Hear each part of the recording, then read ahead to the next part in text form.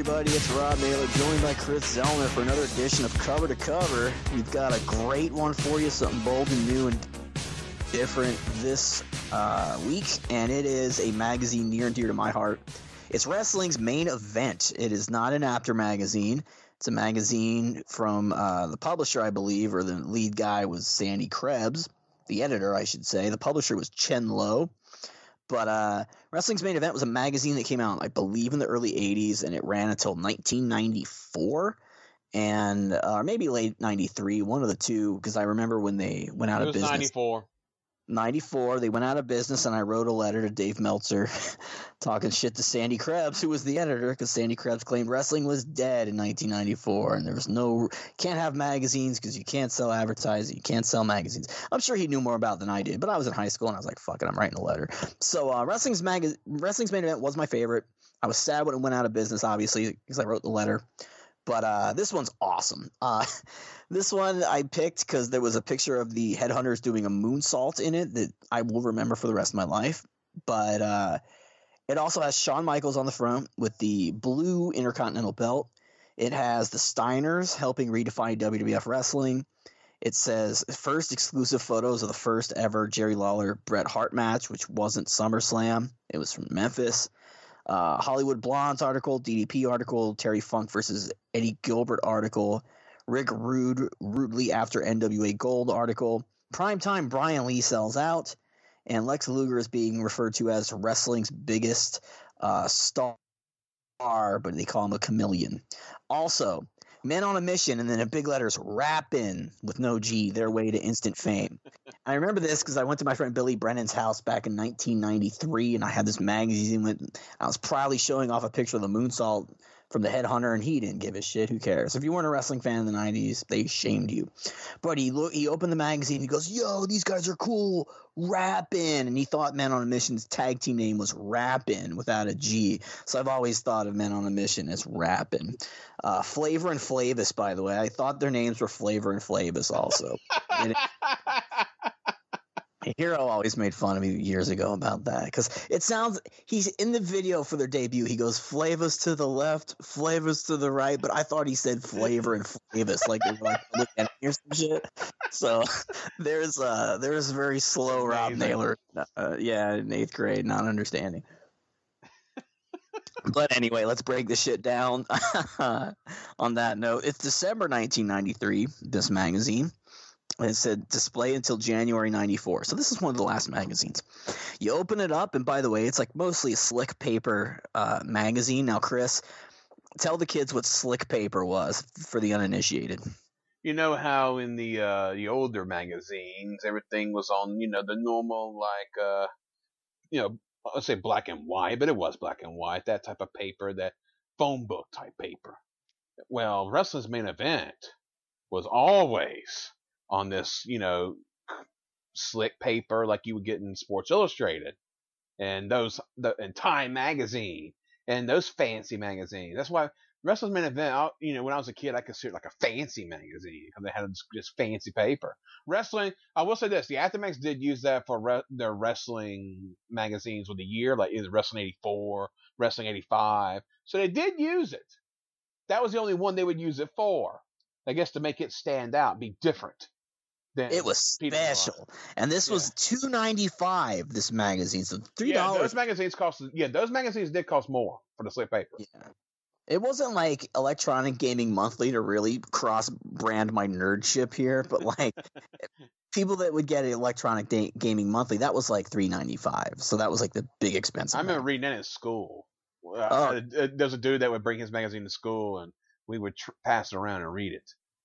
Oh yeah, because that was like the Wrestling's Main Event of the video game magazines because they had like Game Pro and all these other Power. Yeah, I had all the video game magazines too, but like Electronic Gaming Monthly was awesome. Oh yeah, but anyway, the creme de la creme of gaming magazines. Well, they had like the cool ratings and everything, and that was right when like Super Nintendo was coming out and Genesis was hot, so like it was just something for everyone. TurboGrafx 16, but this magazine here. Like I said, on slick paper, which is a big deal because all the magazines made a big deal about like, all slick paper because PWI actually turned over to all slick paper in 1992, if I'm not mistaken. That was a big deal. I remember when that Yes, happened. it That was. was like, Absolutely. I think it was the magazine where the Moondogs threw acid in Eric Embry's face, and it was a color photo of the Sabu Sheik fire match, which was Oh, fucking yes. wild. That was memorable to me. I remember, like, in fact, I can't even remember that. It's ridiculous. But anyway, you open this magazine up, color pin up on the back of the front cover of Bam Bam Bigelow and Luna Vachon. Really great shot, actually. Then they just have the front page with the table of contents. You flip it over. It says, I got mine. Be sure to get yours. And it's a young Sean Waltman, his 1-2-3 kid, holding a picture of Sting on wrestling. Oh, what a dream match that would have been. Oh, yeah, absolutely. In 93? Yeah, right? Look at him. There he is, Sean Waltman. Imagine, God, who was I thinking? I thought about a Sean Waltman dream match the other day that never happened, but he tweeted about something, and I was like, oh, shit, that would have been a sick match. I forget who it was, but yeah, there was like a million. Was it the Dick Togo thing? No, they actually wrestled, but like, yeah. I'm trying to think of, and they wrestled in Chikara. I actually saw them wrestle against each other in 2010 or whatever, but like, there was one. God, it was like an 80s guy, and they just never crossed paths, but I'll think of it later. But, okay, Editor's Corner from Sandy Krebs has Vince McMahon on the front. And Sandy Krebs breaks down all the different wrestling TV shows, saying that Monday Night Raw is clearly the best show in wrestling. It's been around, I guess, now about 8 months. So just the fact that it was a live TV show 1 week out of the month was enough. At that time, it was. Yeah. And then Saturday night, he liked to... Of the major wrestling shows, Smoky Mountain was probably the best TV, but yeah, they don't even talk about Smoky Mountain. Of course not, yeah. But they talk about Saturday night going downhill. GWF, as seen on W. They say that's a complete sham of a program, disgrace to the professional wrestling, and they just talk about how it's on Monday through Thursday on ESPN, which is so valuable, and it just sucks. And it even goes, one time during the summer, it was even replaced by roller hockey, for God's sake, which is a great line. Like, it's their fucking fault, right?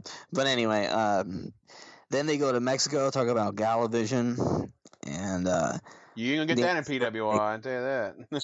yeah, they talk about Blue Panther, Liz Mark, Love Machine, in parentheses, Beetlejuice in the U.S., Pirata Morgan, Satanico, all these guys. Eddie Guerrero's name is here. That's pretty cool. When I was a kid, I guess I knew all these names. Once I got the Observer later on in this year, but I guess I did kind of know all these names from this magazine. Also, they talk about pay-per-views. WCW still the best as far as pay-per-view goes, but WWFs are improving tremendously, they say.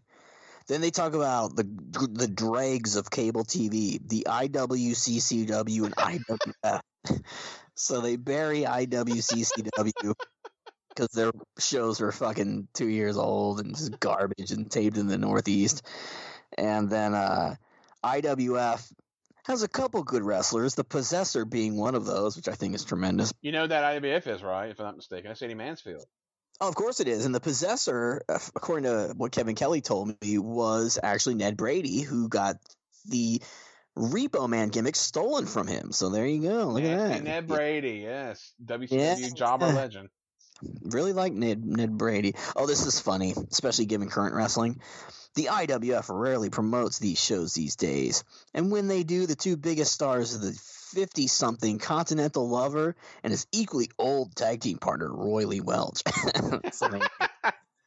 Burial for the old guys. Letters to the Editor is next. There's nothing really too cool there. On the next page is an ad for Slammers Wrestling with Vern Langdon. Did you call that hotline? I didn't, and I also always just looked at the wrestlers that were advertised as really out of shape and wimpy looking and like garbage, and I never had any interest in it. Like they could have been having the best matches ever at Slammers, but the guys just always looked lanky and shitty and didn't have like fake bodybuilder wrestling bodies that I was accustomed to. So I was like, fuck Slammers. But I did later find out that a friend of mine, Ed Ferrara, was actually involved with Slammers. And I've talked to him about that. And it's very interesting. So, yeah, good old Ed Ferrara. Yeah, people forget that. I mean, he had a background in wrestling well before WWF. Absolutely. He was very nice. He's a nice person. Like, if you go up to Ed Ferrara and you just start talking shit on anything he ever did, he discussed it with you. You know what I mean? He was a person in wrestling who was accountable for things that he did, but he also had reasoning for the things that he did. And I have respect for Ed Ferrara. I like him a lot. He teaches at Full Sail now, if I'm not mistaken. So he was entertaining. He's always entertaining. yeah, you know, I mean, the shit with Jim Ross's face and everything was fucked up, and it wasn't nice, and he regrets it. But for that time, for that era, with Man Show and South Park and fucking That's the way it was. stuff they got away with, he was writing for a particular audience. Is it nice? No. Is it, in hindsight, like cool or funny? Probably not. But that was the time. That was the audience, and he wrote a lot of crazy shit. So bless his heart. Drew some ratings for a while there. So. The next page, Hollywood Confidential, back to their roots. The Hollywood Blondes have more fun. And there's a fucking incredible picture of the Blondes walking out at Slamboree 93 with the little, oh God, what do you call that thing when you go, the fucking Hollywood gimmick where you shut it and go. Yeah. Oh God, what do you call that thing? I'm drawing a blank. I'm drawing a blank now too. The thing they go action. You know, that thing. I'm going to remember Nasty Ned Brady was the possessor and not know something as fucking easy as this. I'm so sad. Anyway, so yeah, he has one of these things in his hands. I'll take a picture of it. But it's cool because they're wearing those Hollywood Blondes vests, of which I recently saw Brian wearing. There you go, clapperboard. So I recently saw Pillman's son wearing this exact vest. So I think that's really cool. Yeah, Pillman Jr. God, he looks so much like his daddy. Oh, absolutely. No doubt. And now the story here, they just talk about the Blondes competition, which is Bagwell and Scorp and Arn and Roma. And they're kind of talking shit on Roma, unfortunately. I like Roma more than most. I like Roma, but I just didn't like him in that role. I don't think they gave him much work with them. I love Pretty Wonderful. I thought he was great with Orndorff and, of course, Power and Glory. What can you say? And Young Stallions was good, but I just did not like him in the Horseman. He just was not a horseman to me. It just was a. Yeah, they didn't give any creative really enhance it either. So yeah, it wasn't his fault. He was doing his goal. There was never any good angles then. There was basically just 3 horsemen most of the time. It was doomed for failure. But they just talk about Pillman and Austin and how they're both underrated and they're going to try to outwit the Nasties and Harlem Heat in the future and all this fun stuff. Of course, they would break up shortly after this, but very interesting. But, oh, look at that. Just as this story was going to press, we learned that Pillman suffered a severe injury to his ankle and will be out for several months. That's when Regal came in and substituted for him, I assume, on that one clash. Yeah, there you go. The next page, Brian Christopher, the new king of the USWA. It's a picture of Brian here. And I'll tell you what, Brian Christopher, when I was a kid, sight unseen, because I never really saw him wrestle till the 90s, like the late 90s, he was pushed heavily in the magazines, and I was always pretty shocked he never even got any kind of a look from WWE back in those days. Brian Christopher, well, the thing is that, and in that era too, they're not pushing the steroid guys. But Brian Christopher, if that time and place was not ready for WF, maybe. I mean, he was still very young, but he was very damn good. If you've never seen Brian Christopher from 92 to 96, you really need to watch him because he was awesome. I mean, as a heel, he was so hateable. I mean, just hating his guts. As a babyface, I'm gonna say you loved him, but he was so great as a babyface too. Just a really, really good all-around performer. It's a shame that we don't have the depth of matches on like from Mid-South Coliseum that we do from Memphis from the 80s, because you never saw hardly any 90s Mid-South Coliseum matches complete.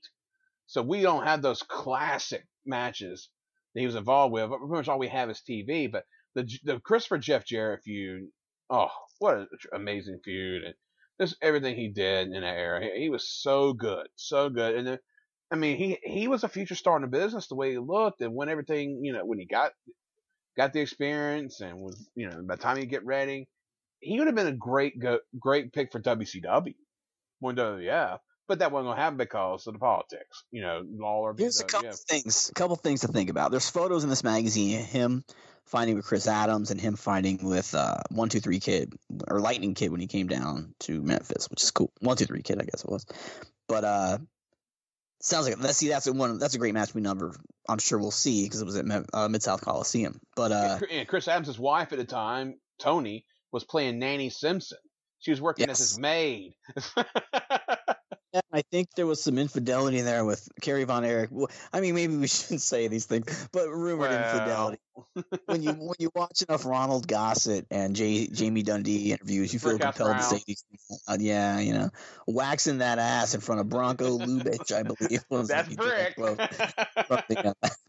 From the Brick House shoot, which is so funny to even put all those words in the same sentence. However, with Brian in Memphis is kind of like Paul Diamond and Pat Tanaka in Memphis, where you hear the stories of those that were there. My God, the matches that were had with Billy Travis and Jeff Jarrett, etc. Like Jeff Jarrett's the common denominator here, but you never really see it. I fucking hate watching Memphis studio wrestling, and I don't like watching Mid-South Coliseum unless it's like a couple matches from maybe 84, 85 when you got Lance on there and Tommy Rich and stuff.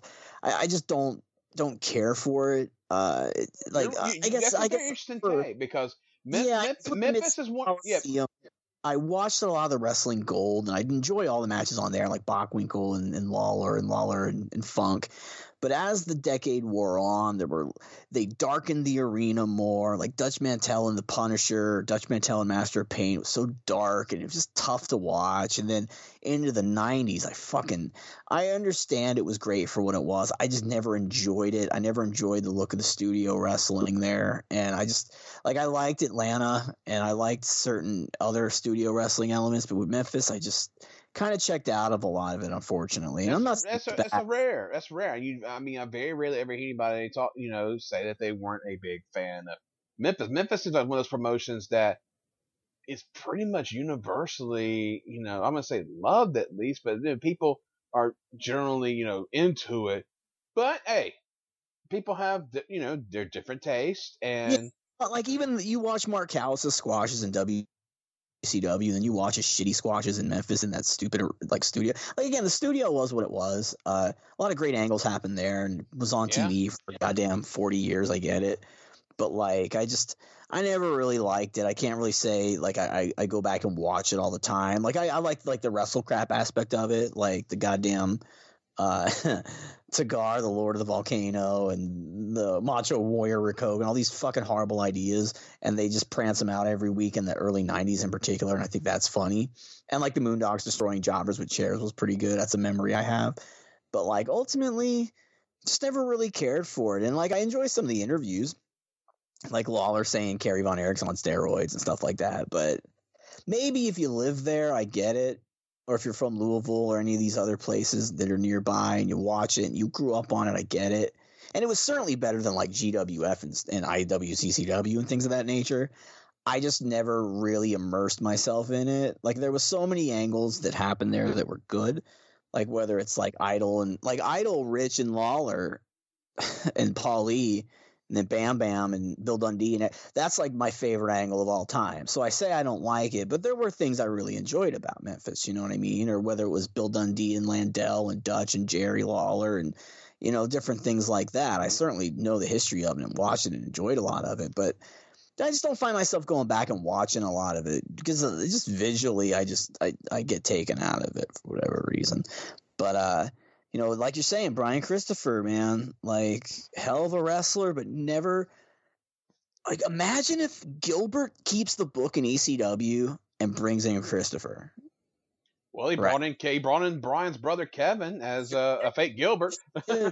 Imagine USWA goes south, or they fall out of favor with Brian Christopher, and then maybe Jerry Jarrett don't go to WWF, and then Christopher is never even on their radar to get any kind of darks or looks.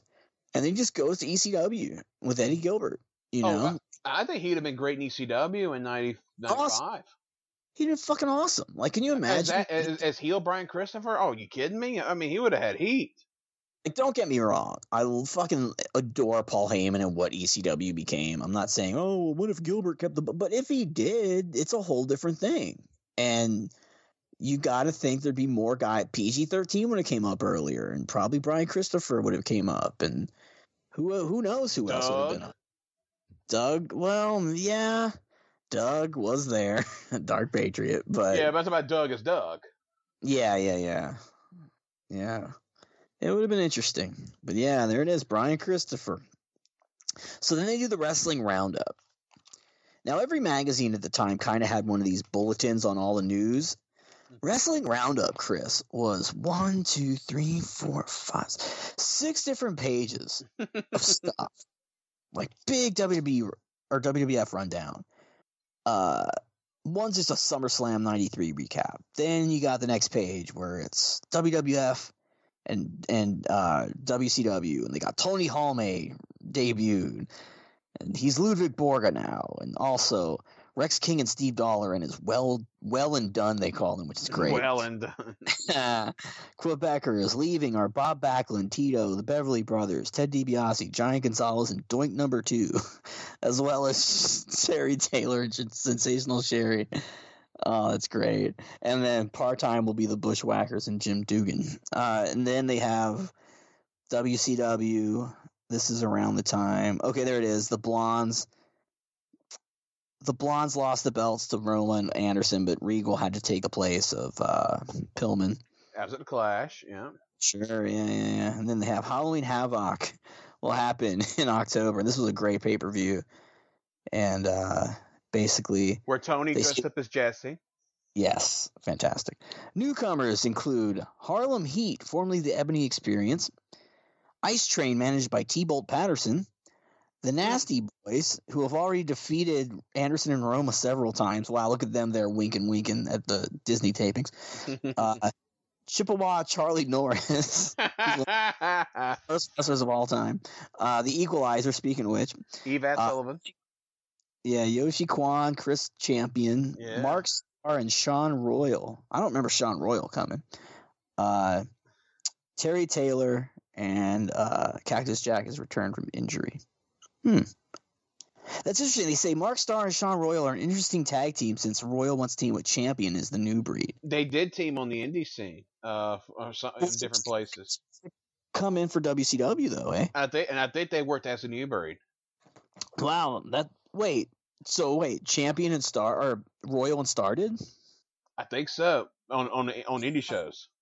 That's interesting because I remember the Wild Side, but yeah. The funny thing is, I believe this because Sean Royal did a New Japan tour in late '93 or '94. So, and that was really weird too that he would just do that tour out of nowhere. But wow, so there's all that. Then you flip the page here, Chris. Jesus, you got Carlos Colon, the Rock and Roll Express, goddamn, the Moondogs. They got everything going on here. They break down all the Memphis stuff. Smoky Mountains on here. Dusty Wolf and Muhammad Hussein are the tag team champions in WWC, which shows you how well things are going there. Ray Gonzalez and one-time partner Ricky Santana are now rule breakers. On the undercard, you have the Warlord, Mr. Hughes, Mike Anthony, who I think was Michael Zansky, Dan Crawford, Hercules Ayala, John Savage, who was awesome actually, but never got Barbarian. Barbarian's brother did jobs for Crockett. Real Joe Don Smith, another name there. Then they go into the WWN, the World Wrestling Network in Texas, and they got all kinds of Jim Crockett's group, the Kimono Dragons, Bad Company, Hollywood John Tatum. Imagine all these guys in ECW, by the way. Hollywood John Tatum, Mike Davis, Black Bart, Steve Dane, Hawk, Gary Young, and the Convict Who's Nails, and Cowboy Bob Orton Jr., who would have been just fucking fantastic in ECW, let's face it. So there's all these guys. Jeez. All right. Oh, this is when basically Wing kind of had a lot of guys in ECW, too. Yes, well, that's what Eddie and Doug were the foreign bookers for Wing. Oh, you're right. Yeah. The Headhunters, Miguelito Perez Jr., Motegi, Matsunaga, And then others in ECW include Jazzy J.T. Smith, Salvatore Palomo, Mr. Sandman, the Metal Maniac, Ivan and Vladimir Koloff, and Abdullah the Butcher. So there you go. A whole different fucking ECW than you might have. Yeah, and that stuff's on the WWE Network, folks. If you ever seen 1993 ECW, go watch it. That JT Smith Sandman match ain't on there though. I've been, trust me, I've tried. If it's on there, someone correct me, please, because I just remember all the TV's on there, basically. Yeah. But dude, knowing how much they used to clip up stuff and put it on the show, I'm just shocked that. Well, I guess Eddie didn't do it as much as Paul E did, but like, if that footage is out there, because that was not this magazine, but there was another wrestling main event that had this headhunter story, and it was like top rope drop kicks and elbows and moonsaults and liger dives and all this crazy shit from that match. And like, you know how the headhunters were. None of their matches ever really fucking were sound like as far as basics. But for moves, it looked fucking awesome in pictures. And even the picture I posted today, I said it was JT Smith and the Sam. It's fucking Bill DeMott. You know what I mean? Crash Terminator. Yeah, it was from when Crash the Terminator and Miguel Perez wrestled them and they went through the wall, which is another awesome match, by the way. But I looked at it closely and I'm like, look at that big knee brace. Oh, it's a white guy with hair. I'm like, that's Bill DeMott. I'm like, oh, okay. So I guess they hit the moonsault on that one too. But I always remember that moonsault on that JT because they hit JT Smith with it in the other match. It was crazy. Well, the headhunters. I mean, the first time you see the headhunters, I'm like, oh my god, who the fuck are these guys? Look what they do. Jesus Christ! It fucking saved my life. Like I remember '93, like all the wrestling magazines, The Wrestler. I don't think PWI ever had anything on them, but like The Wrestler and Wrestling's Main Event. And then all those Napolitano mags, or all these headhunters photos. And in photos, it's like the craziest thing you've ever seen in your life. It's like, holy shit. Look at these big guys doing all these things. Vader had just done the moonsault in July of 93. So, like, I think I might have seen a headhunter picture before Vader did the moonsault. So then when Vader started doing the moonsault, it was even crazier. And those were the days, and maybe people don't understand this now. But back in those days, if you're a fan, a hardcore fan, like if someone did a moonsault, 3.5 stars, like it had to be like, or a top rope Frankensteiner, that's 3.25 stars now. Like if someone did a moonsault, they were immediately like on. It's like how Shima watches wrestling from Dragon Gate. It's like a double moonsault. Oh my god, yes! Oh, come to me immediately. Like move, which is awesome. I love moves. Like I like moves more than fucking story. I'm that guy. Like I like good story, but I just don't really commit to too many stories these days. But what I'm saying is like. In those days, like, oh, Al Snow did a springboard moonsault. Holy fuck, and most improved. You know, like, it was just like, that's how it was. So then, like, Vader doing a goddamn moonsault on top of all the other cool shit Vader did. And then, like, these guys doing moonsaults and top rope drop kicks and all that. Like, look, Tommy Rogers doing a top rope drop kick. Cool. Barry Windham doing one. Okay, even more impressive. Fucking 450-pound headhunter B doing one. It's like, okay, I'm paying the fucking attention. So they were just cool. They were.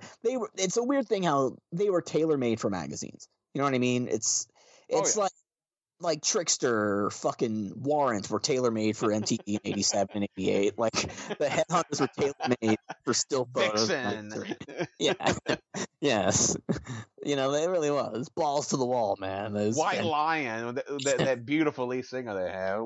His eyes were piercing. God, he was fucking dreamy. Yeah. But they had all Winger. Yes, they were just tailor made to be on the halftime show on Roller Games. So yeah. People from '89 know what the fuck I'm talking about. I won't date myself any further. But as I flip the page here, there's the latest picture I've ever seen of Lance Von Erich, who they my goodness. Yeah, he's in wrestling for the IWF title, but it's like he's jacked as shit. He's got long ass hair. He looks a little older than he did in the '80s, but Lance is on there. He worked for Mansfield's IWF, huh? That's what it says here. Oh man, I want to see that. I haven't seen much of Mansfield's IWF, but I want to see like Lance against Eddie Mansfield in 1993. Can you just imagine that shit? I'm going to read it to you right now. After a long period of inactivity, the IWF has promoted some shows in Orlando. The big news is the return of, in big letters, Lance Von Erich. He came back to America from South Africa and is now the IWF World Heavyweight Champion. He's feuding with the Possessor, who's Ned Brady. Eddie Mansfield, the Continental Lover, and veteran Roy Lee Welch have come out of retirement to counteract the action of Nasty Ronnie and his nasty organization. The tag team champions are Chubby MC and Odessa Slim. So I don't know who the fuck Chubby MC and Odessa Slim are, but they are immediately my favorite wrestlers I talked about so far.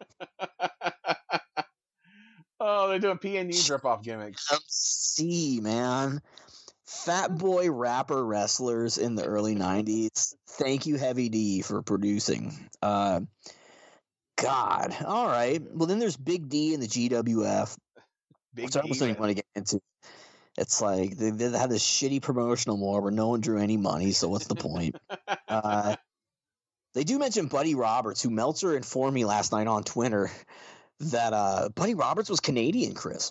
Yeah, he's from I think he's a Montreal guy, but I think he's from like Northern Ontario or something. Yeah, I mean, he didn't inform me directly, but he responded to somebody else. He was Canadian. I'm like, get the fuck out of here. Oh, yeah. Do that. His real name was Jack Hay, I think, or something like that. Yeah. Wow. Buddy Jack Roberts. All the time. There it is. Makes sense. Bullman Downs. Leon Bullman Downs, yes. Do you know that Bullman Downs worked at FMW? Yes, I did. Yeah, of course you did. Yeah. God, I can't stump you for shit. Do you remember Scott Braddock? Corporal Braddock or Sheik Braddock. Corporal Braddock was good, man. He was jacked up. He's jacked up through a good Him and Ron Starr were USWA Tag Champions in '89. That's part of Devastation Incorporated. Thanks, Eric Embry. Another promotion in the Dallas area is the AWF. They didn't last long. No. The German Stormtroopers were the tag champions. To give you an idea. The Cowboy Billy Andrews is the heavyweight champion. Other stars are the American Ninja, the Dream Boy, Major Chuck West, Pat Kealoha, Brandon Baxter, there it is, one name I know, Carl Colt, Ray Evans, the Bomber Boy, and flamboyant Freddie Fargo. That explains why he's in here. Yeah, that's why it's in the magazine. I don't know who any of these people are except one name, and there's Freddie Fargo, who worked for the magazine. There you go. He contributed to all those magazines, run those names down. Me and you don't know any of them. Then you know it's like we're fucking digging at the bottom of the barrel. Yes. What else do we got here? Let's go look for anything else interesting. We're gonna skip it. Windy City Wrestling was still in existence, which is interesting. Yeah, I thought they were done by then. The next page, Letter from Japan. My favorite column as a kid. By Tokyo Sukada. Sukada. So much like Jumbo Tour Sarto before him. Probably confused me as a kid. I can read it now, though. I have a friend named Tsukasa from Japan. Is a really hardcore wrestling fan from Japan. So Tsukasa kind of taught me about my TSs. But that's on here. They basically talk about the birth of the UWFI and how Vader is the big get for that organization, which is cool to learn about as a kid back in '93. They kind of just run down the whole UWFI team. Takada, they talk about Albright in here.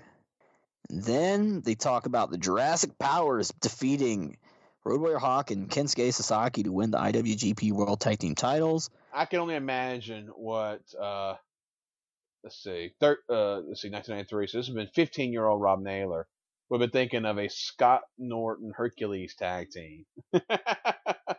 Buddy, I thought Scott Norton was the future of this business in about April '93 because he did those squashes and then built up the big match with Sting at Slamboree, and then that match just never happened. And then I was like, oh, okay. And then Scott Norton was just gone, and then he never came back till like '95 or whatever. And then when he came back, I was pumped.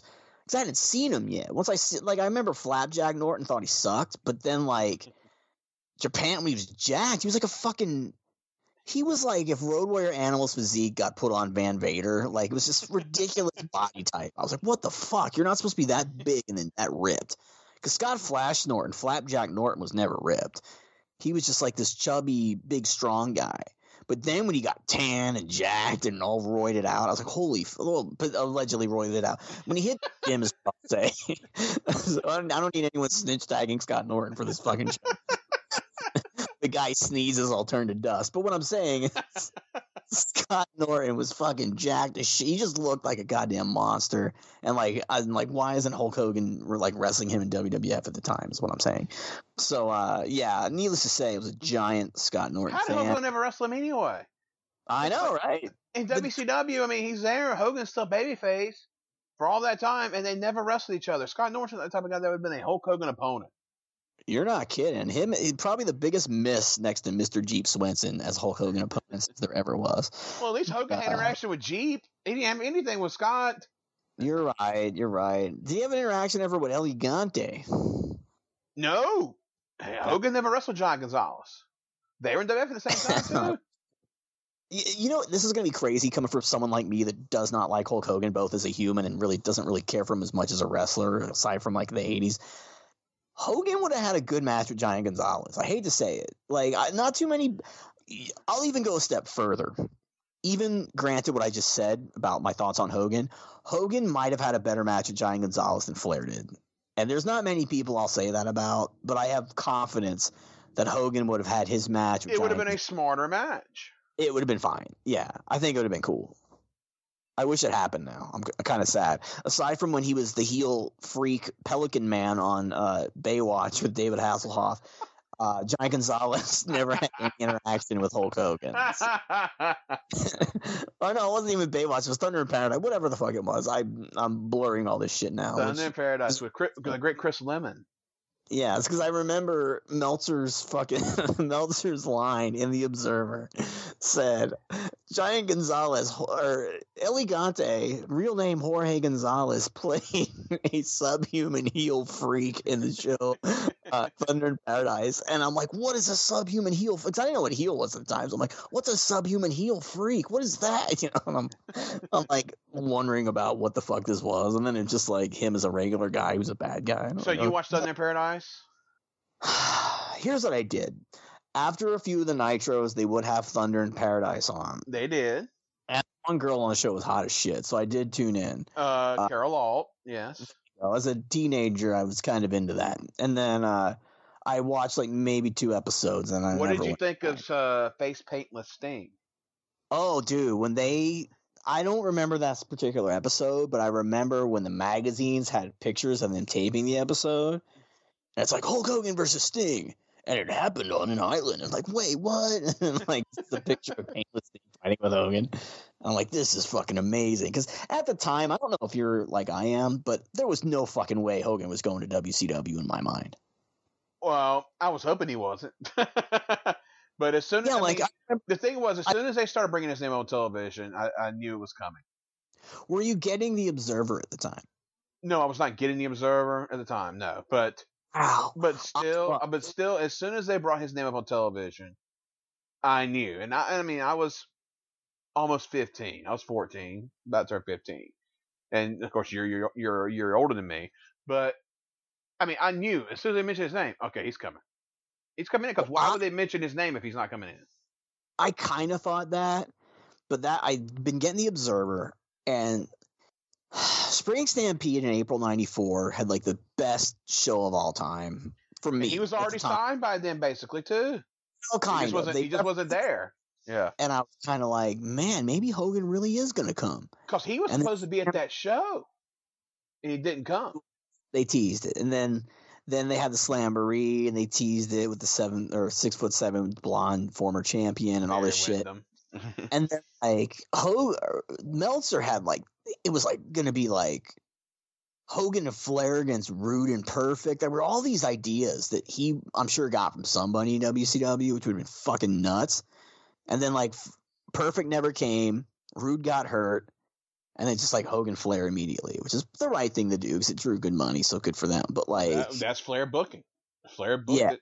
So it's interesting to see where all that would have gone. If Rude doesn't get hurt and Hennig comes in, man, that's a whole different fucking Hogan era. But it was going to be Flair and Hogan no matter what. What's that? It's going to be Flair and Hogan no matter what, because that's what Flair wanted. That's why. Flair is the catalyst for bringing Hogan in.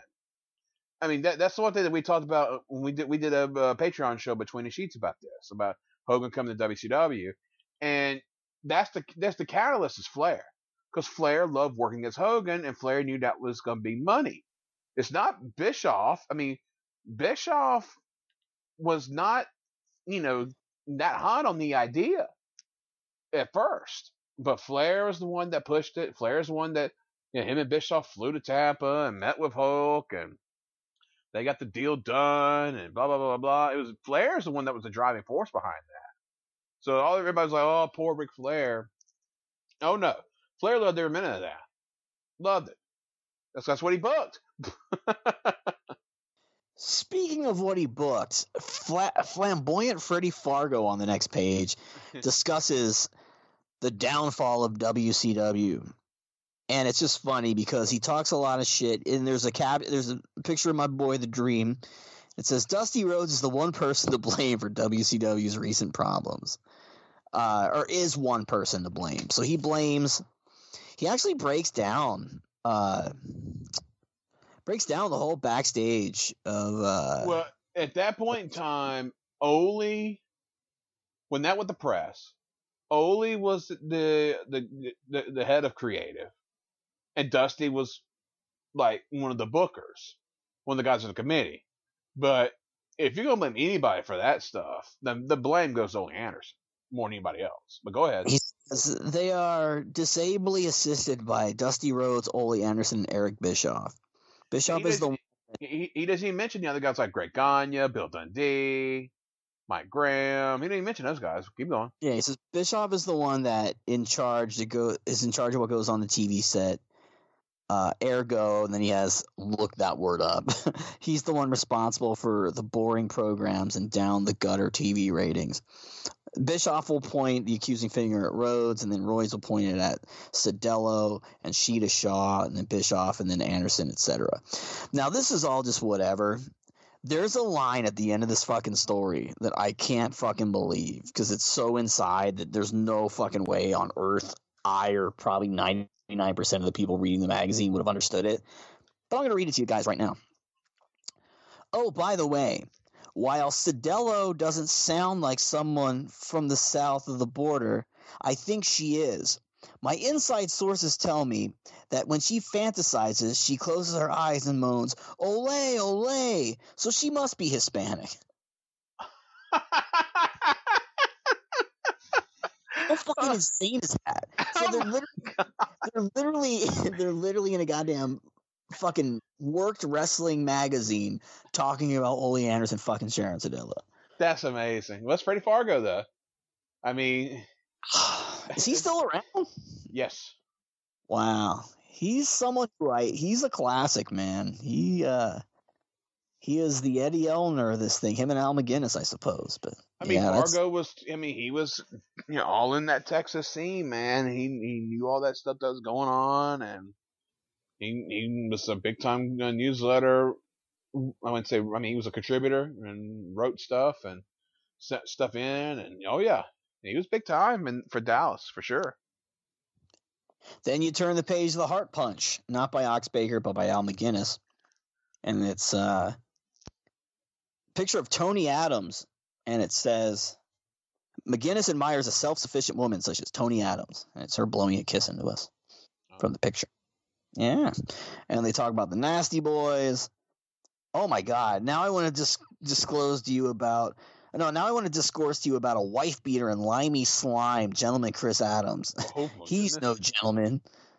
This dirtbag likes to abuse women. He's been arrested before for his hobby. Holy shit! And that's true. It's because of it. Good Lord. We did a Between the Sheets a while back, the week in '89 where Chris Adams got arrested for hitting Tony, and he got out of jail and he worked the Sportatorium that Friday night with Tony by his side, and the fans gave him a standing ovation. Jesus Christ! And that had been in the media. Wow. Well then. Yeah, I got nothing on that one. That was no good. So then the next page, real wrestling news fast. It's a fucking ad for the Pro Wrestling Torch, which is cool. Well, Freddie Fargo was with a Torch, and did work for them. So yeah, they were in line with a Torch, absolutely. Oh yeah. Ooh, and look, they have people putting the magazine over here. A brilliant publication, G. Betts from England. The torch is worth every penny, H. Wilson from Jacksonville says. It is consistently the first publication to report the late-breaking news, says S. Demore from Windsor, Ontario. And, oh, wait! Hey! I know that guy. Anyway. Scott Demore. There you go. Then they have the video reviews, and they've got Starrcade 92, Super Brawl 3, and Stars of Slammers, Young Lions from Slammers Gym. The crazy thing about this is the Starrcade 92 VHS is $29.95. Super Brawl 3 is $29.95, and the Stars of Slammers VHS is $40. Oh, what? Yeah, that's just fucking unacceptable. Did you ever rent Starrcade 92 and Super Brawl 3 from your local video store? No, we didn't have them. I honestly don't think even to this day I've seen Starrcade 92 in its entirety. I've seen Super Brawl 3 a great deal, but no, we didn't have. We had some of the 1990 NWA VHSs and some of the 91s, like Wrestle War 91 when it came to Alderson's video in Shamokin. God, what a happy day in my life. I remember watching that, and it was probably a good 7 months after it happened, but to this day, Wrestle War 91 is just such a classic show. Yeah, I was lucky that Grand Illusions, my video store here in Barnesville at the time, had the owner was a wrestling fan. Well, he's a big fan of Ric Flair, and he would always try to keep the wrestling tapes in stock, whenever they came out. So, did you have any Japanese tapes? Not in my video store. No, the Japanese video stores were in Atlanta mainly, which I never really went up there. I had a Japanese friend that I would see videos from, but no, the store down here didn't do that. I mean, check this shit. So in Shamokin in 1989 or 90, Arcus Brothers, which still exists in a town called Bloomsburg, Pennsylvania. Arcus Brothers was like this place that would resell just different mattresses or sell mattresses and different, 8 tracks and all this kind of shit. They had Japanese wrestling tapes, but it was just like the ones that Inoki put in the Aftermags. I forget what it was. But yeah, it was those World Pro Wrestling tapes, the Dusty Woods. Yeah, and it had like Conga the Barbarian breaking a choke. We had that, yeah. I had that one in the video store. Did have that one. That's the one we had, and I was shocked because I remember seeing like Mad Max and Super Max doing like a Cutler Brothers style pile driver with like both guys on one side dropping with a pile driver. I was like, yo, it's the coolest shit ever. Shiro Koshinaka was my favorite Japanese wrestler before I saw Muda. I was like, oh my god, Shiro Koshinaka is the man. He's amazing. It's like I don't think I've even watched a Shiro Koshinaka match in fucking 30 years, but like at the time I was just like, this is the guy. So it's just I love little things. All right, the Mad Maxes. Who were they? Oh God, Mad Max and Super Max, but I have no idea who they actually were. Eli the Eliminator was Mad Max. One of them in Sam DeCero from Windy City Wrestling was the other one. Wow, dude, they were very good. I don't know if God, you gave me all those AWA tapes, and I wish I fucking watched more of them. I watched like a bunch of them, but I didn't get to all of them. I'm sure there's a Mad Max and Super Max. They never worked there. Sam DeCero was there in another gimmick. No, they didn't. Chris, I assure you, Mad Max and Super Max worked the AWA. The Max Brothers, they did. I'm always. We could talk about 99.9% of wrestling, and you're going to be right. I assure you, we could look into this one. The Max Brothers were an AWA team for a short time in '86 and then gone. Like right around like Earthquake Ferris was there too. Okay. I remember that now. I wouldn't have any. I wouldn't know who the fuck they were. You're right. You're right. I remember that now. Eli the Eliminator though? Eli the Eliminator. Yeah, he left to go to the work for Watts. Eli the Eliminator. Holy shit! 'Cause he had the long hair. He looked like a biker. Yeah. And Sam DeCero. And yeah, man, I like those guys. I think they deserved a better career. Just gonna throw that out there. Matt Musings is the next column by Bob Smith. It's a picture of Jim Cornette. And I'm like, can you believe it? Jim Cornette's in the WWF. Very crazy. Shocked the hell out of me when that happened. I tell you, I mean, I never would have thought I was seeing Cornette in WWF. Paul Roma. 4 Horsemen. This is like the shock and awe column.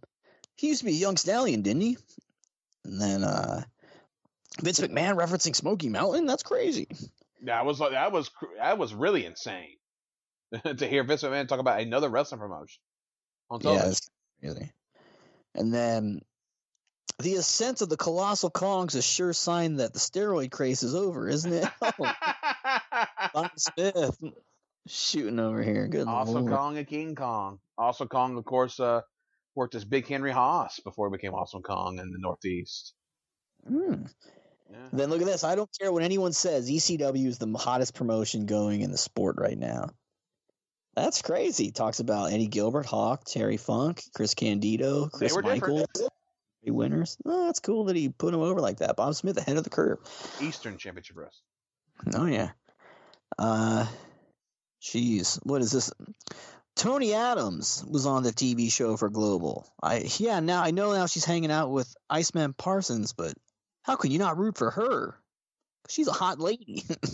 That's apparently what that means. All right, I'm gonna flip the script here. Lex Luger, can wrestling's chameleon become its biggest star? It's a picture of Lex Luger as the narcissist, including photos here wrestling PJ Walker, Kurt Hennig, and Jeff Jarrett while in Memphis, which is interesting. PJ Walker, the future just incredible. There it is. Wow. And this is right before the Luger Bayface turn. Yeah. Yeah, this is right before he slammed the guy on the Intrepid. Then we got a big poster of Rick and Scott Steiner wearing their cool Mr. Perfect tights with the one with the blue with the checkers and the other one with a bunch of numbers on it that's pink, which I always thought was cool. Then always had great gear. Oh, they did. Oh, it's fucking ridiculous.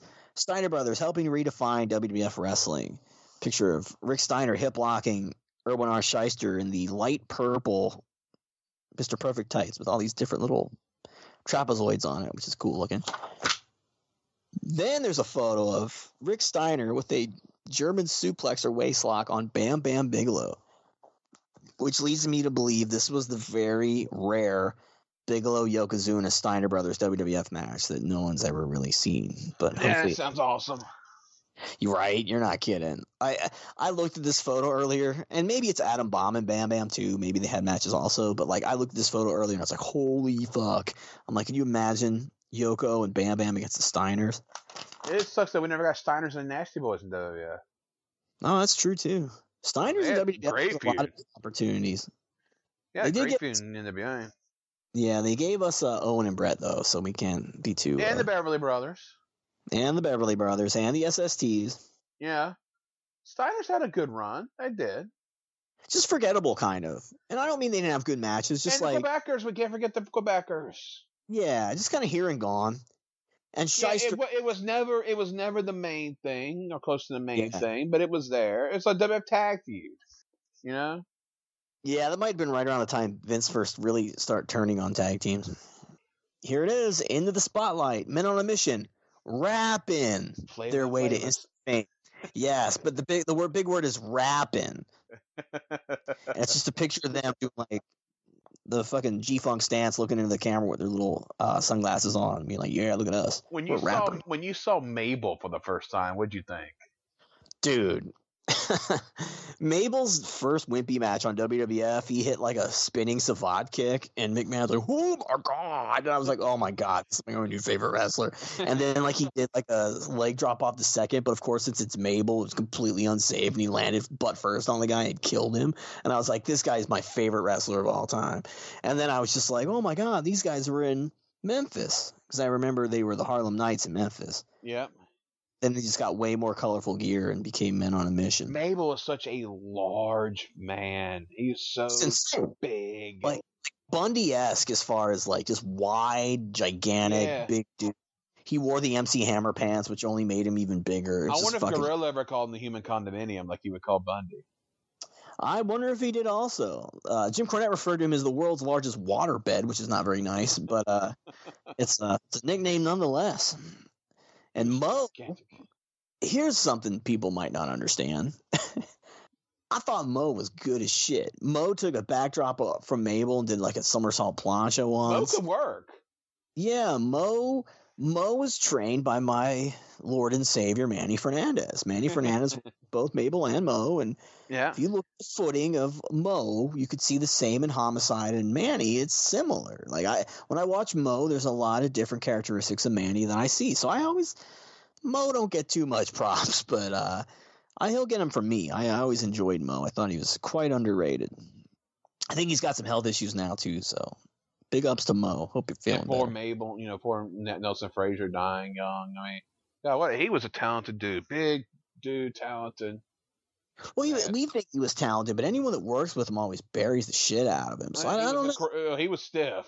Yeah, and unsafe. Like when he landed on Diesel that one time. Well, Undertaker. Undertaker had to wear that mask. That poor first guy that wrestled him in the Wimpy match. Like for me, I loved watching him. Don't get me wrong. Didn't he fucking throw Colin Delaney around too? Was that on ECW? Yeah, WBCW. Yeah, Colin Delaney made him look like $1.5 million, and like he had all those good squash matches. What was his name? Big Daddy V. Big Daddy V. Viscera, yeah. To be honest, I'd like to go back and watch the Big Daddy V stuff because I was so out of WWF at the time. I saw very little of it and just saw everyone talking shit. But then I remember like there was like a Death Valley Driver thread and like everyone loving the shit out of Big Daddy V. So I'd like to go back and watch. Because Big Daddy V and Umaga, man, that's like your updated Bigelow and Yokozuna monster heel. So I'm with it. I think it's cool. And Mark Henry at the same time.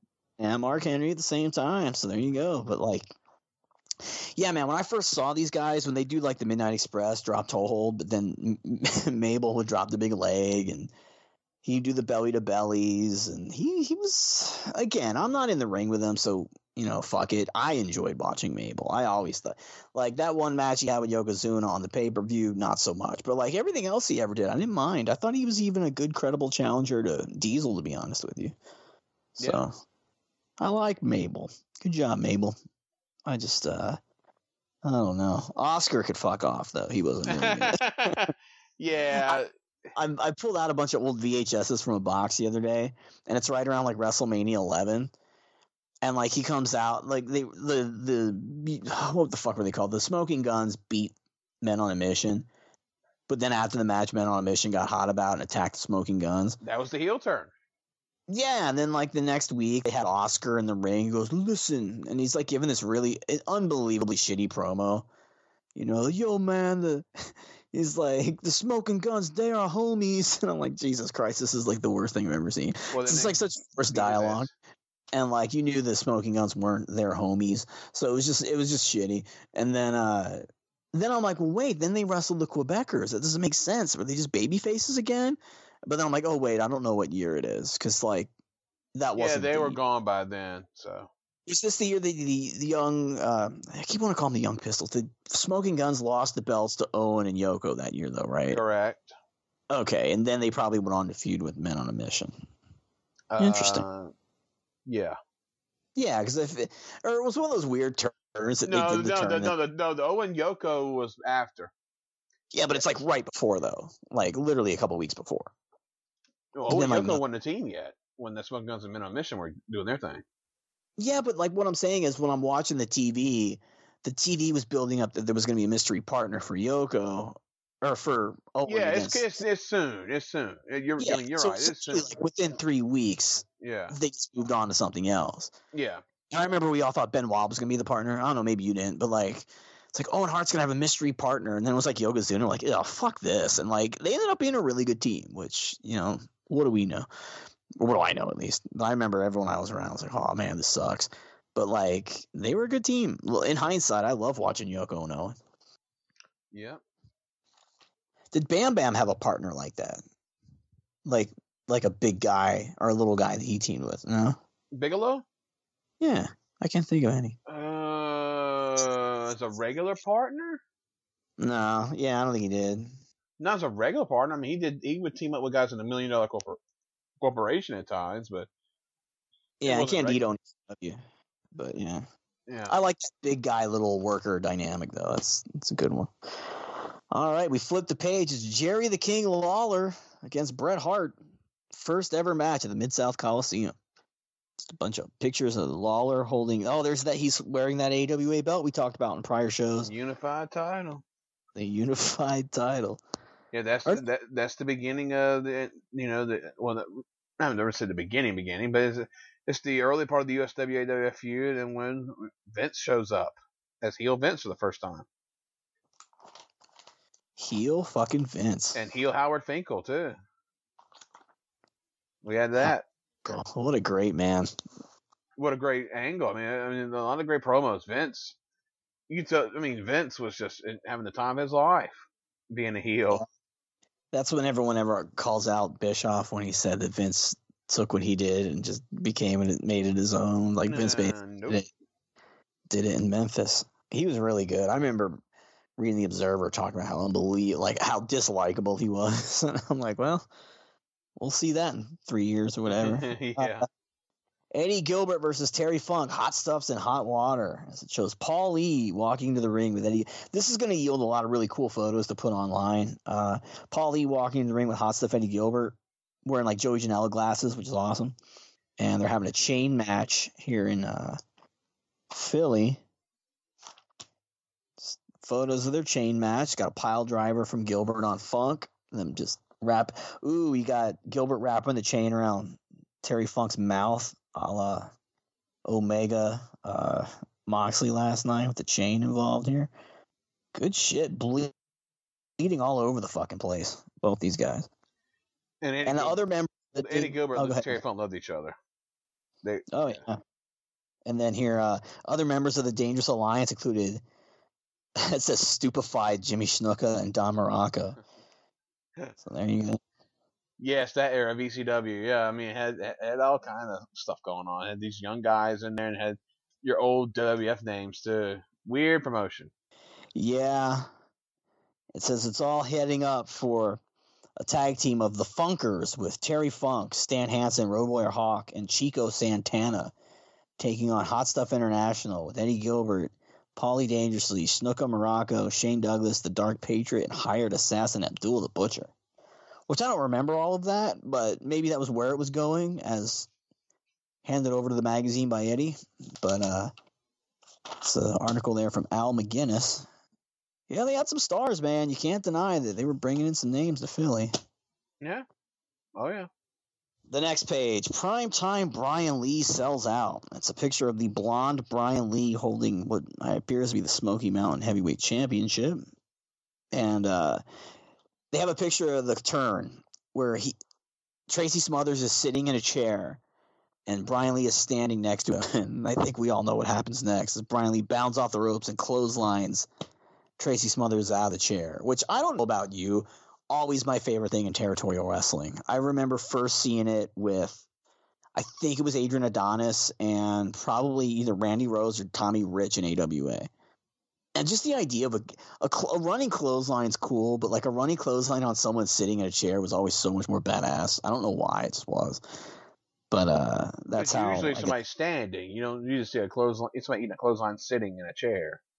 Yeah, and then like with the Brian Lee, Tracy Smothers, there was that shock value. You just weren't expecting it because there was old Tracy putting his hand up there like, yeah, and then like Brian Lee just runs off and clotheslines the shit out of him. Then drops the big knee drop off the top rope. Yeah, Brian had been the top babyface in that promotion from its beginning, and by this point in time, the promotion is well over a year in, and it was time to turn him heel. And the way they did it with Tammy, made sense, and because she was starting to rise on the scene, and they were really good together before Chris got involved, on there, and then they became a tag team, and it was a really good act then for sure. And then Brian, of course, had started dyeing his hair black and stuff like that, and went black and became more of a dark figure, mainly because he was fake Undertaker. Yes. Very obvious to all those paying attention at the time. Yeah. Now the next page, or the page that has like the rest of the Brian Lee story, on the bottom, it's the classifieds. And this is always classic. Mm-hmm. So they have the Moonsault Press. It's a newsletter, apparently. That is monthly. It's $1 a copy. And for main event readers, you can get $9 for 12 issues. This is the era where there were a lot of people doing their own little newsletters. A lot of people. See, I only thought it was ever Meltzer, Keller, and then you had this guy that got into MMA. What the hell was his name? I had his newsletter. Fuck, it's gonna kill me not remembering it. God, I can't remember the guy's name, but he ended up getting in Hook and Shoot Promotions. The guy ended up Jeff starting Osborne. Jeff Osborne, and like he was really in with Dutch Mantel and Paul E and Ian Rotten. So like he always had all this unique dish that you wouldn't expect, but really not very. It wasn't very professionally done. Like I remember some of the shit he would put in there was just insane. Like I won't even get into some of it. But yeah, there were a lot of people that would have their own little newsletter deals where they would. I mean, they were reporting stuff that other people reported, but they had their own little take on it, and they were had maybe some different type of results, and selling their videotapes. I mean, Dave Prazak had his in that time period. That was Prazak. I don't remember this. Yeah, Dave Prazak had his. I can't remember the name of it right now, so he'll kill me for this. Outside Interference. Yeah, and then Alice Marvez, All Elite's Alice Marvez had 3 Count newsletter. There's a lot of different newsletters. Is Prazak from the Midwest, or is he not from the Midwest? I think he's Midwest originally. Because I know Prazak, but I can't say I've ever really talked to him about this. But Prazak, as long as I've known him, he's been from Illinois in that area. Yeah. But then I was thinking, well, maybe because I think he cut his teeth in the New Jersey Carluzzo Indies, so that then leads me to believe he's a Northeast kid, then just went to the Midwest with Ian. But I don't know. He spent his time in Northeast for sure. Yeah. Oh yeah. Huh. Oh, that's interesting. Because like obviously he would do the Carluzzo shows in the mid-late 90s, I suppose. And then he moved on to do all that stuff for IWA Mid-South. And he had like Mike Lano had his deal, and I mean Georgianne Macropolis had hers, and a whole lot of people had. Yeah, was Mike Lano just like quirky? Like a lot of people don't like him. Oh yes. I don't know why. I mean, I've seen the pictures in the magazines. He's very overbearing. Let's just put it that way. I mean, if I want to talk about Mike Lano, we'd go for a while on that one. 5%. Like that's like most wrestling fans though. Like I don't know. I can't see how he would be that much more overbearing. He's okay. I mean, the deal with Mike Lano, one of the deals with him is he takes these pictures and then tries to sell them, and he would go to like wrestlers' funerals and would try to. Okay, well, that's not very good. What he's a guy that's very controversial. Bob Barnett hates his guts. Well, Bob Barnett hates most people's guts. But yeah, I don't certainly advocate taking pictures at funerals. That's super shitty. But yeah, so yeah, we'll knock him for that. But aside from being an overbearing wrestling fan, that pretty much comes with the territory these days. What else do we got here? Fuck. Mid-American Pro Wrestling, the MAW there. Charlie Fulton training. Look at that. Yeah, former Charlie Fulton trained Sawyer Fulton. So there you go. Former maybe job guy for WWF in other territories. Yes. Yeah. How about that? Marion, Ohio. Yeah. I would have guessed Charlie Fulton had a school would have been in the Northeast, but there you go. He's originally from Ohio. Okay. Which is interesting because Bobby Fulton, of course, not his real name, is also from Chillicothe, Ohio. And I always wondered if he took that name because of Charlie Fulton, but no, that wasn't the reason. Japanese videotapes for sale. Oh. Juice Tiger and the Great Buddha. You can get them. Got to send an envelope to get a catalog, $1 to Clinton S. Freeman from New York, New York. Yeah, a lot of people were selling were trying to push Japanese videos at the time in the newsletters and the magazine. And a lot of people want to get into it. I just didn't trust it. I never, until I got the Observer, I never trusted sending for tape lists. I never traded for tapes. Yeah, like it had to be once I got the Observer, you would just ask for tape lists, and then people would send you them. And the more professional the tape lists look, I would just usually go with them. The first person I ever bought wrestling videos from was John McAdam because he had his website, and that was 1997. And dude, John had a website in 1997. He sure did. Holy shit! It wasn't JohnMcAdam.com yet. He was on.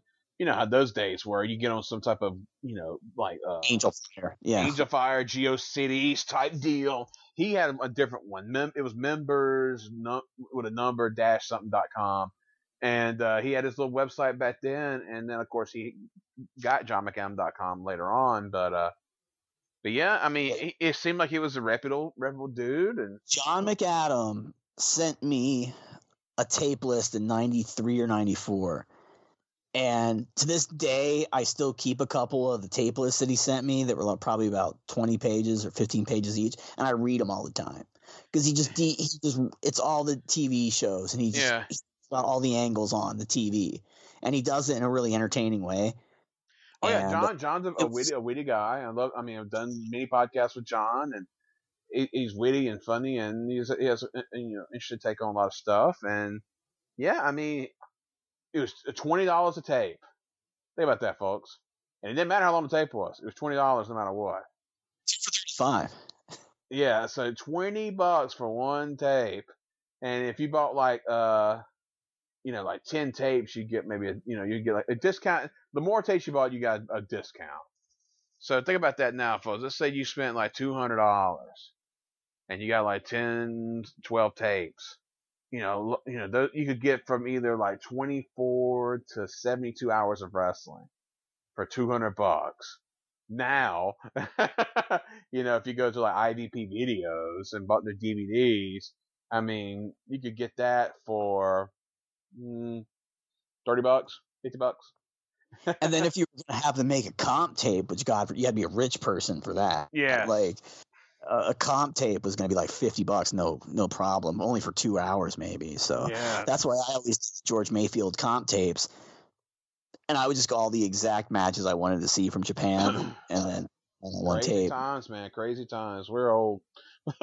Yeah, we're old. And ironically, Chris, one of the tapes I got for my Mayfield Mayhem memories, it was like Liger and Samurai, Sam Houston, of course, and then Liger and Kensuke against the Steiners, and Dynamite versus Tiger Mask from MSG, Funk versus Sabu from the NWA taping in Manhattan Center, and then the 1 hour TV show, this is to your interest, where Brody died from Georgia. Oh yeah. Had Buck Roley, and they showed him pile driving the mannequin, saying it was Dick Slater. I remember when I got that tape, brother, I probably ran around the house like 5 times, like screaming in excitement. I was so excited. Like, oh my God, I can't believe this exists. It's actual Japanese wrestling I get to watch. And I fucking watched that thing 1,000 times. It was awesome. That was me, to bring it back to the video stores. That was me when the local video store got the Tommy Rich Blood Battles of the South commercial tape in and started putting it up for rent. And it was all his bloody matches from when he worked in Georgia Independence. I was like, holy shit. Yeah, man. Just like the excitement of like running to your newsstand to see what the magazines would be. Yeah. It was similar to either get the Observer on a Tuesday or Wednesday when the mailman came, or like get a tape. When you hear that bigger box fall in the mailbox, you're like, oh fuck, and you're just so excited. Or the complete sadness when you wouldn't get a tape that day. Yeah, when it came, see, that was back when I got an allowance from my parents. So when it came the allowance day, that was the best day of the week. You had the order pre-written. Like I had my shit pre-written, ready to mail out on allowance day. Well, see, my thing is that, I mean, back in those days, I had to choose, and I was into so much stuff. If it was I was younger, and we talked about this before on previous shows, whether it was buying action figures or sports cards or whatever, that was the younger age. Now the older I got, the action figures it went away because I wasn't in that anymore. It was either buying cards or renting video games or renting wrestling tapes. Well, here's the thing, real quick. You're right. And I just found my Super Nintendo, okay? My Super Nintendo was in like a bag with like Castlevania 4 or whatever it is, right? Yeah. So I've been playing Castlevania like a fucking motherfucker. I went to all these mom and pop local stores looking for Super Mario All-Stars, but I didn't even know existed till now. And I was a big Genesis guy, big Nintendo guy. Then I got the Super Nintendo for Christmas, and I would suppose 92 maybe Christmas. And then I'm like, well, why did I stop playing? Why do I only have one game? And then it all made sense to me. Why'd I stop watching the NBA? Well, Barkley lost with the Suns to the Bulls. I think I just got mad. And then I kind of quit watching the NFL. And then I just quit video game. I got so into ECW in Japan and reading The Observer and FMW. And I got so into wrestling because then Nitro popped on. And I just got so consumed with wrestling at that point in my high school years that I just was like, fuck everything else. Like I didn't realize this until I found my Super Nintendo. And I'm like, brother, I never got a game past 1993. Why? And I'm like, oh, it's because I just didn't care anymore. And it's like now I'm like watching YouTube tutorials on how to beat Super Metroid and shit, and I'm like all into video games. But there's that moment where it's funny you mentioned that where you divvy out the allowance, because I was doing that too for video games and like sports stuff in particular. And then at some point I just got so, probably right after seeing Sabu and Cactus live in '94, I was just like, yeah, I'm done. Like, this is my life now. Like, I am going to study journalism and go to college, and I'm just going to be consumed with fucking ECW for the rest of my life. Like, it's just funny because you don't think of that kind of stuff when you get older until you find something like a Super Nintendo from 1992, and you're like, oh wait, yeah, I used to play this. Oh yeah, I mean, just think your taste changes. You know, and by this time, wrestling magazines was out of my, like we talked about before in the first show. Wrestling magazines was out of my thought process. It just wasn't. Wrestling tapes had then replaced it. Video had replaced print by this point in time. So I mean, that was and sports. Another thing too. I was buying blank videotapes, so I had to put that in as well. Blank videotapes to record stuff off television. Dude, blank videotapes cost a fortune. They did. My God, I never thought of that. But yeah, if you got like the 10-pack of blank videotapes, you were fucking made. Oh yeah, 10-pack of tapes, dude. Go to Walmart, every so often get a 10-pack, and we're good to go, And yeah, I mean that's the thing. It's just your tastes change, That's when you get older and stuff like that. It's just the way it was, especially in that era, And I was getting more into, and more into music and stuff like that too. So. Yeah. Oh yeah, I kept that. I got so into like alternative and grunge music and everything, and I was really into my K7 and all the other. Come baby, come baby, come. Yeah, all the New Jack shit. Yeah, I was hooked. Rex and Effect, all that stuff. I was so into all that shit. Yeah, it was like MTV and wrestling that just took over everything. Oh yeah, I have to watch The State. Beavis and Butthead, The State, Real World. Oh God, MTV was just insane. The whole thing. Insane in the mid '90s, man. Oh, what a great time. Kids don't even know, man. They don't even know. Oh. Even the commercial. You watch it just for the commercials sometimes. It was absolutely. Great. I mean, Weekend Rock with Kurt Loder, and I mean, okay. And then of course, it's the end of that era, like shows like Buzzkill. What a great fucking show that was. I mean, there's all kind of stuff, man. It was a great time. I miss those days. I really do. Miss them a lot. Other things in the classified. Jmar, which sells belts. Yeah. Here's one for you. The Chaz Fan Club. Ooh, Chaz. $15 a year gets you a full color autographed picture of Chaz. A button, a keychain. Right to Christopher Love. No, right to the Chaz Fan Club, Houston, Texas. Here it is. Then there's a guy, Omar Delgado. He has some Puerto Rico and Japanese tapes. Ooh, okay. There's that. All these guys from New York. If only I was smart enough, more trusting as a child, I could have sent this shit out and got these tapes earlier than I did. But next page, Ravishing Rick Rude rudely after the gold, giving a gold chin lock to Dustin Rhodes. Rick Rude having himself a hell of a 1993. Here's some pictures of him and Ricky Steamboat and Cactus and Dustin. Rick Rude wouldn't have been wrestling too much longer, but there was few better than Rick Rude in 91 to 93, in my opinion. He was fucking. Yeah, this WCW run was a great run. Yeah, I watched that Rude Steamboat match from Beach Blast the other day for the first time in a while, and that's a good match. Smart psychology, I don't know what people think about it nowadays, but I really enjoyed it. I liked how they really hustled the last minutes of the match, and I mean, how you go ahead. Rude came off the top with the knee drop on purpose just to kind of take Steamboat out and take the disqualification so he could pick up another pin. Like, that's a smart match. I know WWF. I mean, the Rude WWF run is more famous because it was WWF, and more people was watching that than watching WCW. But when he was there, but his WCW run was way better than his WWF run as far as matches goes, by far. We just didn't get a Rick Rude Barry Windham match, unfortunately. I know. Well, not a big one. No, absolutely. Yeah. Oh, I guess we did get little ones, but like that'd have been if that's one of those is on tape. I'd like to check it out. That's a good pairing. I know what happened. 87 Barry Windham against like 91 Rick Rude would have been fucking crazy. Oh yeah, I mean, you look at the Rude and Sting. What a great feud that was. Rude Steamboat, Rude Dustin, Rude Flair. The one I'm ashamed. Well, not ashamed. The one I wish we would have got because we didn't get because of the injury was Rude Vader. Oh yeah, when he came out with the chair, the chairs annihilated everybody. Oh man, babyface Rick Rude. Could you just imagine that shit? Like Stone Cold Rick Rude. I mean, he's basically Rick Rude but a babyface. Oh, that's who it is, by the way. Sean Maltman, Rick Rude was what I was thinking. Oh, okay.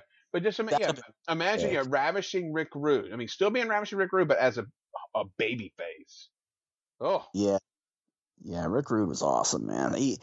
One of the best. Verbally as good as it gets. Like, you watch so many shitty promos now.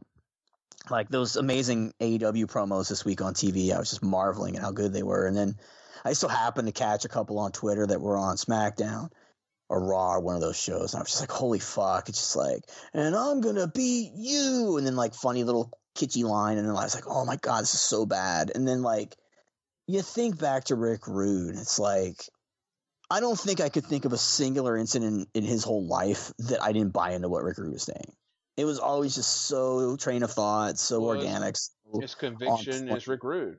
Yeah, he knew who he was. He never misspoke. He never stumbled. He was just so fucking good. He was so good that you don't even really appreciate it maybe at the time until now. You look back like, holy fuck, he was great.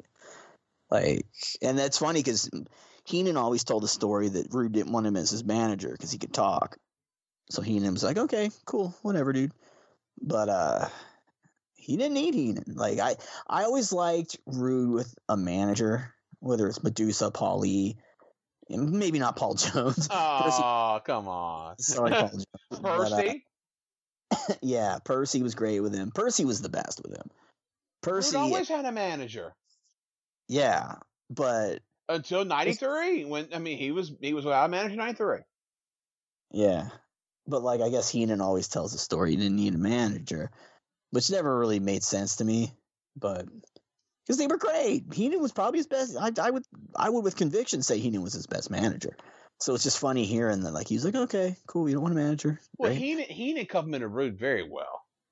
And yeah, Rude was able to talk in that too. I mean, they shared talking. I always felt Percy was even better because it's like the strip club owner with the stripper. Yeah. like this fast talking piece of shit. And the man who's the brains behind the operation and just like this lithe, wiry, ripped dude who's just like hanging out with him. Would you say Rude was the best of the Heenan family members? Let me think. Better than Hercules, better than Harley. Better than Andre, although Andre Heenan is just like that visual.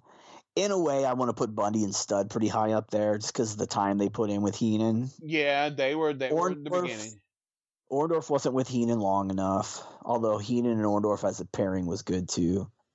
What about Heenan? I mean, the one that comes to mind. Well, Bundy and Studd's good. The one that comes to mind is Hennig. I mean Rude and Hennig. I mean that's.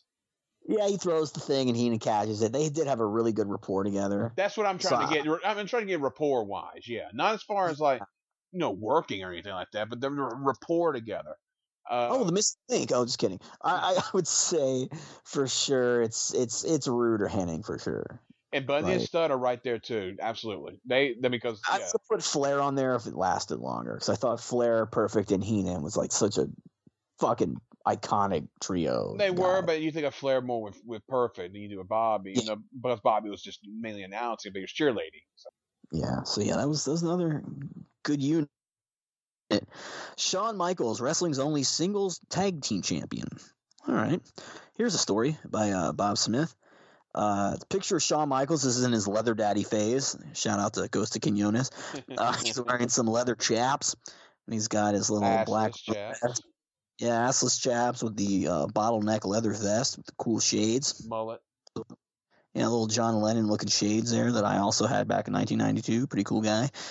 He's standing there next to Big Daddy Cool D's, and he's fighting with Razor Ramon just prior to WrestleMania match, I'm assuming. Yeah, this is right prior.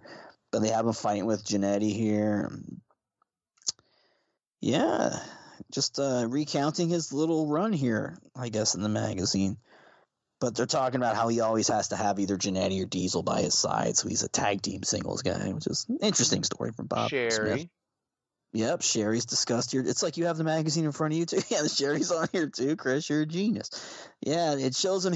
It shows the old move where he throws a hip lock on Jannetty and Jannetty flips to his feet, which is always like a cool move that people should bring back. Oh yeah, good stuff. And now the ratings. We've got some ratings here. This is the photo of the Headhunters doing the moonsaults with a fan just with mouth agape, losing his shit at this big man hurtling through space onto Bill DeMott. A great wrestling photo, by the way. And it's just unique to see that ECW arena looking so like it's just that big white wall, and it just looks so barren. I know. Used to without the bleachers and everything. So top 20 in the business in 93, August. Yokozuna, Big Van Vader, Lex Luger, Ric Flair, Bret Hart, Sting, Muta, Shawn Michaels, Rick Rude, and Dustin Rhodes. This is like the best of all time in that top 10, by the way. You got Yokozuna, Vader, Luger, Flair, Hart, Sting, Muta, Shawn, Rude, and Dustin. Even the second 10 is impressive outside of one. Kurt Hennig, Undertaker, Masa Chono, Jerry Lawler, Misawa, Ricky Steamboat, Sid Vicious, Davey Boy Smith, Greg Valentine, and Steve Regal. So there you go. You have that that second 10. Good list. Greg Valentine was the WWC Universal Champion, which I figure puts him in that spot. Yeah, that would probably get him on there. Yeah. Now the tag teams. Buddy, the tag teams, aside from one again, are all just some of the best tag teams of all time. Doc and Gordy, Steiner Brothers, Arn and Paul Roma, Bruise Brothers. Oh, wait, maybe not. Moondogs, Nasty Boys, Head Shrinkers, Rock and Roll, Heavenly Bodies, Hellraisers. So I guess there's two less than Greatest of all. Hellraisers being Hawk and Kensuke, Power Warrior. Who I loved. We got the other ratings just on the other side. WWF, WCW, USWA, NWA. Most popular, most hated, women, and Smoky Mountain. Women, just because we'll do the interesting ones. Medusa's number 1. Misty Blue Sims number 2, holding out in 93. Luna Vachon is 3. Bambi the Farmer's Daughter is 4. Heidi Lee Morgan 5. Peggy Lee Leather 6. 2 Lees in a row. Monster Ripper 7. Sensational Sherry 8. Miss Texas 9. And Candy Divine at 10. Then last page. Diamond Dallas Page, gambling on his future. Just a picture of Diamond Dallas Page. And they're talking about how he is moving from being a manager to being a wrestler, Chris. Wow. Left WCW early this year to the torn rotator cuff in his shoulder. Turned his back on money and left trying to get more experience. And now he's back in WCW. He's going to be wrestling again. But it says here he left his mark on independent promotions in Georgia, Tennessee, Alabama, and now looking to go to IWCCW. Oh, no. But I don't think that ever happened. But look at that. And then the last thing Sandy Krebs says, Like I said, Page is an egomaniac. He doesn't talk for more than 2 seconds before he turns the topic of conversation to himself, which is a great line. But bigger in this business than Hulk Hogan or Ric Flair, keep dreaming. But we'll have to keep a close eye on his progress for the next several months and see if he's all talk and no action or he's the real deal. Well, that's a neat story to look back on. I got to give it to Page. I mean, if you would have told me in 1995 and 1994, 1995 that Page would have had the career he had, I would have called you a fucking idiot. Because I would have never. I mean, just the way he looked. I mean, just I knew he was older, and I was like, oh, he's okay. He's okay for what, you know, a mid card guy, you know, like that. But I mean, you say he'd been, you know, the top babyface of WCW in a few years. I said, you're shitting me. But dude worked his ass off, and he got over. And yeah, I know he was tight with Eric Bischoff, blah blah blah, but Page could work, and he earned his position. I mean, yeah, I mean, of course, like I said, he helped to have friends, but he earned his. He earned it, and he did a great job. He earned it because he got the Diamond Cutter over, he got himself over, and that's what it's all about. Yeah. If people weren't reacting, absolutely, then yeah, you're getting pushed too much. This was not Eric Watts 2.0. This was a guy, and Eric Watts was even better than people give credit for, but he just got pushed too much too soon. Whereas Page, the big turning point with DDP was when he finally got good gear, and that was in '96 when he finally went to those not really leather tights, that vinyl tights. When he finally, because he looked low rent for so long with that singlet gear, but when he went to those vinyl tights and stuff, and finally got with the times, that's when he got over. I mean, that's when he started. I mean, the Diamond Cutter boots started becoming a big thing, and yeah, I mean, he became like a cult deal as a heel, and then of course the NWO and blah blah blah, and yeah, I mean, he was done after that. He was made. I don't know if you'll agree with this, but remember I posted something a couple weeks ago. It was Diamond Dallas hitting like a tilt-a-whirly bird power bomb on Chavo, right?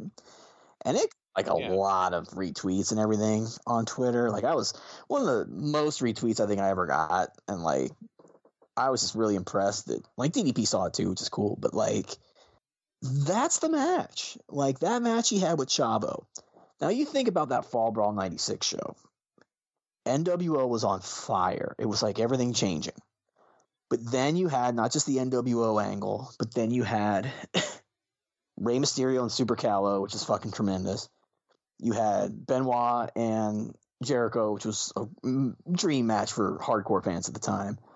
Conan throwing Hoobie like a fucking cat being thrown off the porch, you know, all around the ring. Excellent match. Solid tag team title match, I think, with Harlem Heat and Nasty Boys. The whole show was loaded. But that DDP match with Chavo, when he hit that fucking crazy whirly bird powerbomb, and then he hit the Diamond Cutter, that was the beginning for me, where people went from, here's this guy who opened up 50 million shows with Johnny B. Bad to, oh shit, let's pay attention to this guy.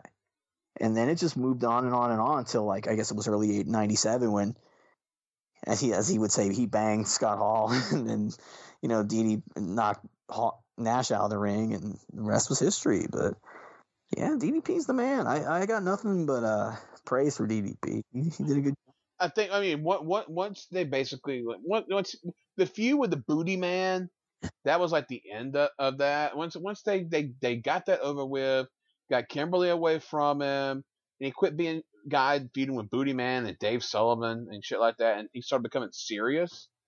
That's when he got over.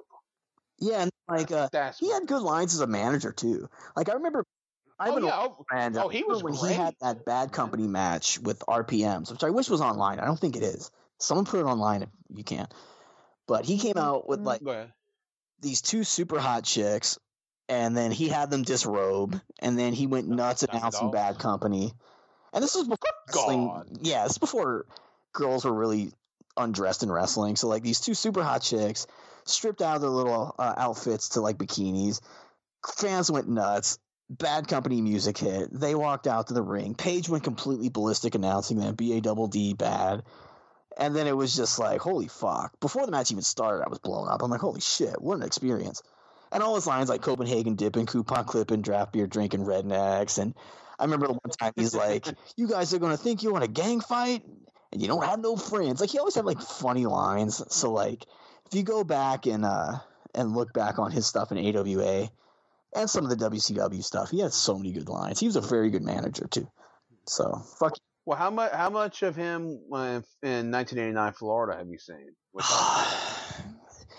A depressingly small amount, and you'd think me being such a complete devotee to all things Rhodes, I would have seen this, but oh, it's great. It's great. I mean, him managing Big Steel Man, Fred Ottman, him managing him and Humperdinck basically co-managing everybody, all the heels, whether it be Len Harthar, Val Perez, Raging Bull Manny Fernandez, Southern Force, Bobby Jaggers, and Black Bart.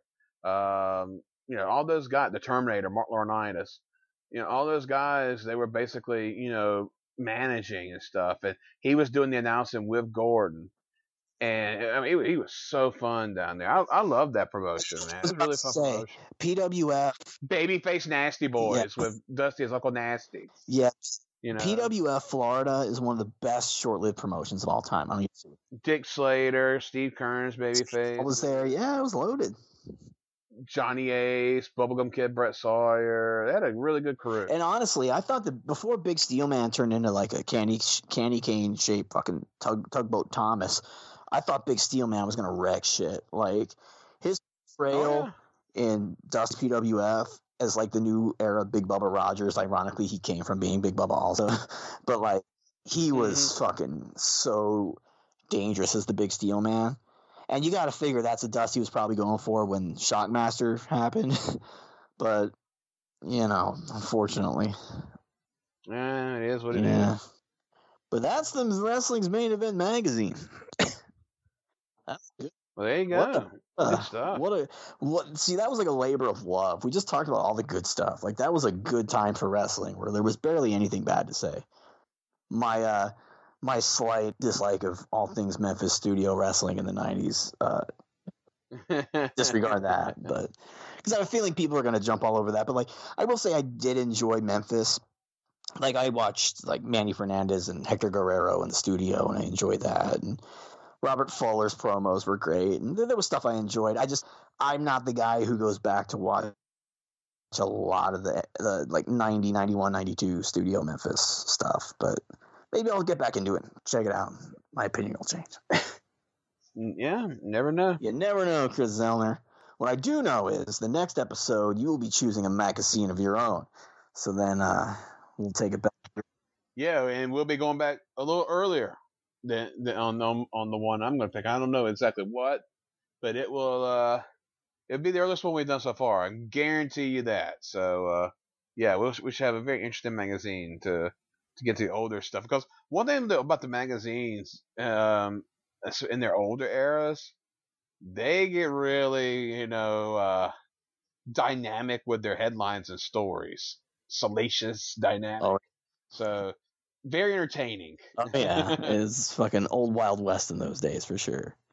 But again, we also thank everyone for tuning in. I know we've built a good little audience here over the last few months, and we really appreciate everyone checking it out. Always hit us up on Twitter if you have any thoughts. We love to hear feedback, so let us know how we're doing. If you like it, if you think formatting could be different, let us know. We'll check into it. It's all good. But really enjoy doing these shows, obviously, Chris, and always a blast, even with my hoarse voice this week, because I screamed too much at work all week, but it's okay. Yeah, you had a long work week. Fucking brutal. But anyway, all that said, this is Rob Naylor for Chris Zellner. We'll see you later. Next time on Cover to Cover here on, well, let's call it Twitter. What are we on? Between the Sheets? We're on the Between the Sheets Radio Network. Hey, see, I'm not as smooth as Conrad, but no, I'm kidding. Give me a couple of years, guys. I apologize. But anyway, yes. So that's it. So long for the Peach State of Georgia.